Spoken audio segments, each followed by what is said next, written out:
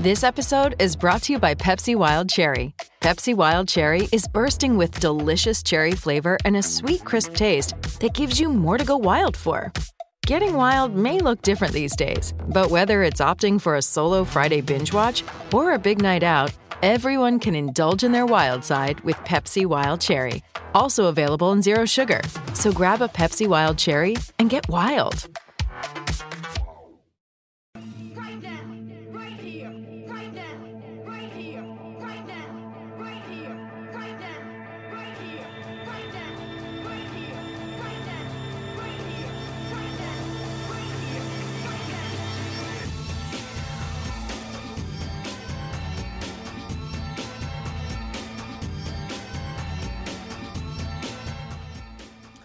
This is SENZ. It is 4:24 here on the run home with Ricardo and Beaver. You can call us anytime on the Makita phone line 0800 150 811, or you can give us a text on the Tempur Bedpost text machine. Tempur and Bedpost range of mattresses and adjustable bases adapt to the exact shape of your body, so you can put your head and feet up in comfort. That number, of course, 8833. Now, Beav, close but no cigar, mate. Close but no cigar. Yeah. I think it was John who gave us a good tip on the golf, which certainly helped the odds and what have you. And that had us up to about, I don't know, she was a big old collector had come in. But Homer, golf, we don't usually go down the golf because, such a tough to pick. But he gave us a good run for our money there. He just got second to Rahm. But the big surprise, of course, was the Panthers not getting the job done. So, unfortunately, it's another week where, unbelievably, much to the surprise and shock and horror of all our listeners, Beaver's Best goes wanting. Yeah, because it's perennial, isn't it? Beaver's Best, it's it's like death and taxes. It just always comes in. Well, they say it's taking it to the house, isn't it? Yeah. We got the bunnies in, and we got our $1.50.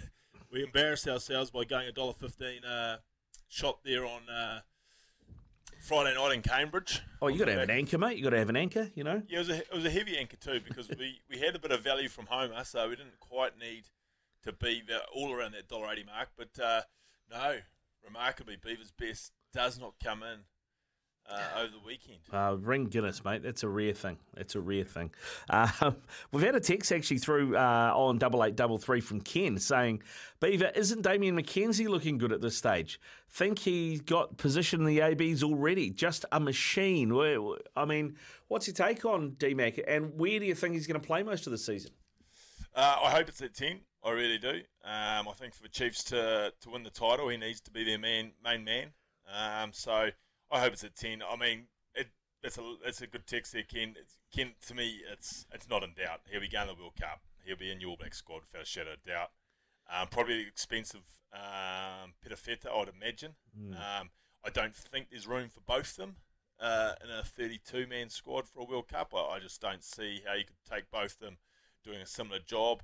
But no, for me, Damian McKenzie goes to the World Cup, and for Chiefs fans, and which a lot of us are, Ricardo, I certainly hope that he'll be wearing the number 10 jersey this year for the boys from the Tron. Yeah, they've got Bryn Gatlin, they've got Josh Ioane there. Of course, Caleb Trask's gone up to Japan, and both those guys went all right last year. But Josh Ioane can play fullback as well, right? So I guess it's how much D-Mac can get in Clayton's ear, or maybe it's Fozzie gets in Clayton's ear. It's about where McKenzie plays. And I'm keen to get your thoughts on this, because I thought watching the NPC last year, when Pitafeta was released and allowed to go and play for Taranaki, he really moved the needle with that Taranaki team, whereas I didn't get the same feeling with Damien at Waikato. Do you think that was just a Japan hangover or what?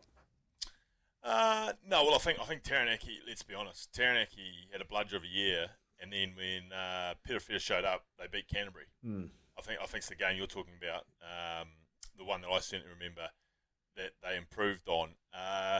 No, McKenzie I thought was very good in the NPC.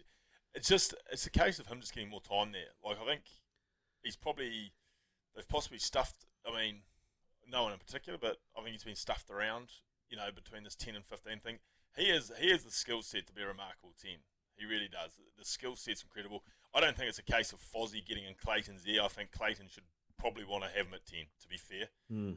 Because Clayton is a competitive person from what I understand, and he'll want to win this title. And I think their best chance of winning the title is having their best player touching the ball and running the show. So I think it's a no-brainer. But he is your 10 for the Chiefs, and I certainly think he'll be in the All Black setup. It's they've also got depth at 15. They can have Sean Stevenson there, who obviously had his first really well-constructed season last year after being around for a long time. He finished the year on great guns, making onto that New Zealand A tour eventually, and then being the star of it. So you would think he's your 15, and then they just fit everyone else around that. Leonard Brown will be the mainstay of the midfield. So I think they've got a good outfit there, and I really do think that they should be thereabouts when it's all decided. You've worked a bit with Damien, not just with Grins, but also in a rugby capacity as well, mate.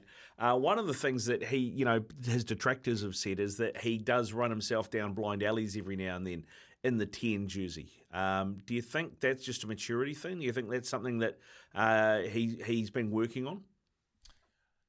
Yeah, I get the criticism. But at times it's a case of, okay, yep, he might run himself down a blind alley, but he also might run himself into space. And do you take a little bit of the bad to get the good? Mm. Because you can't have the best of both worlds. If you want someone who's going to sit there and pass and kick and all the rest of it, then you don't bother with them. Maybe you just keep Bryn Gatland there and you put Damien at 15. But if you want someone who's going to potentially break things open, you might have the occasional things. Defence these days are getting better, Ricardo. There's no doubt about it. And for someone like a Damian McKenzie, there's ways that I guess you could try and nullify him. But no, I think more time he spends there, he'll get to pick his moments more, and that comes with age too, Ricardo. Yeah. Knowing when it's your time or when it's just your time to facilitate the people around you. Yeah. Well, and guidance from former greats such as yourself can't hurt, right? I don't think he would be modelling himself on me, Ricardo. In fact, he's told me he's not. So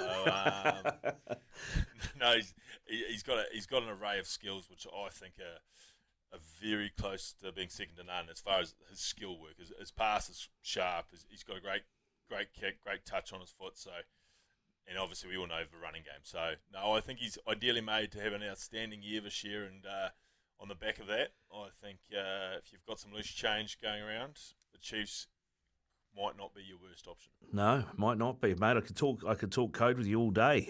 Get that sort of insight from you about someone like Damian McKenzie. Good stuff. This is the Run Home with Ricardo and Beav. Coming up shortly, Paul Mawadi from the TAB. Right now, though, here's Johnny Mack with the latest in news and sport.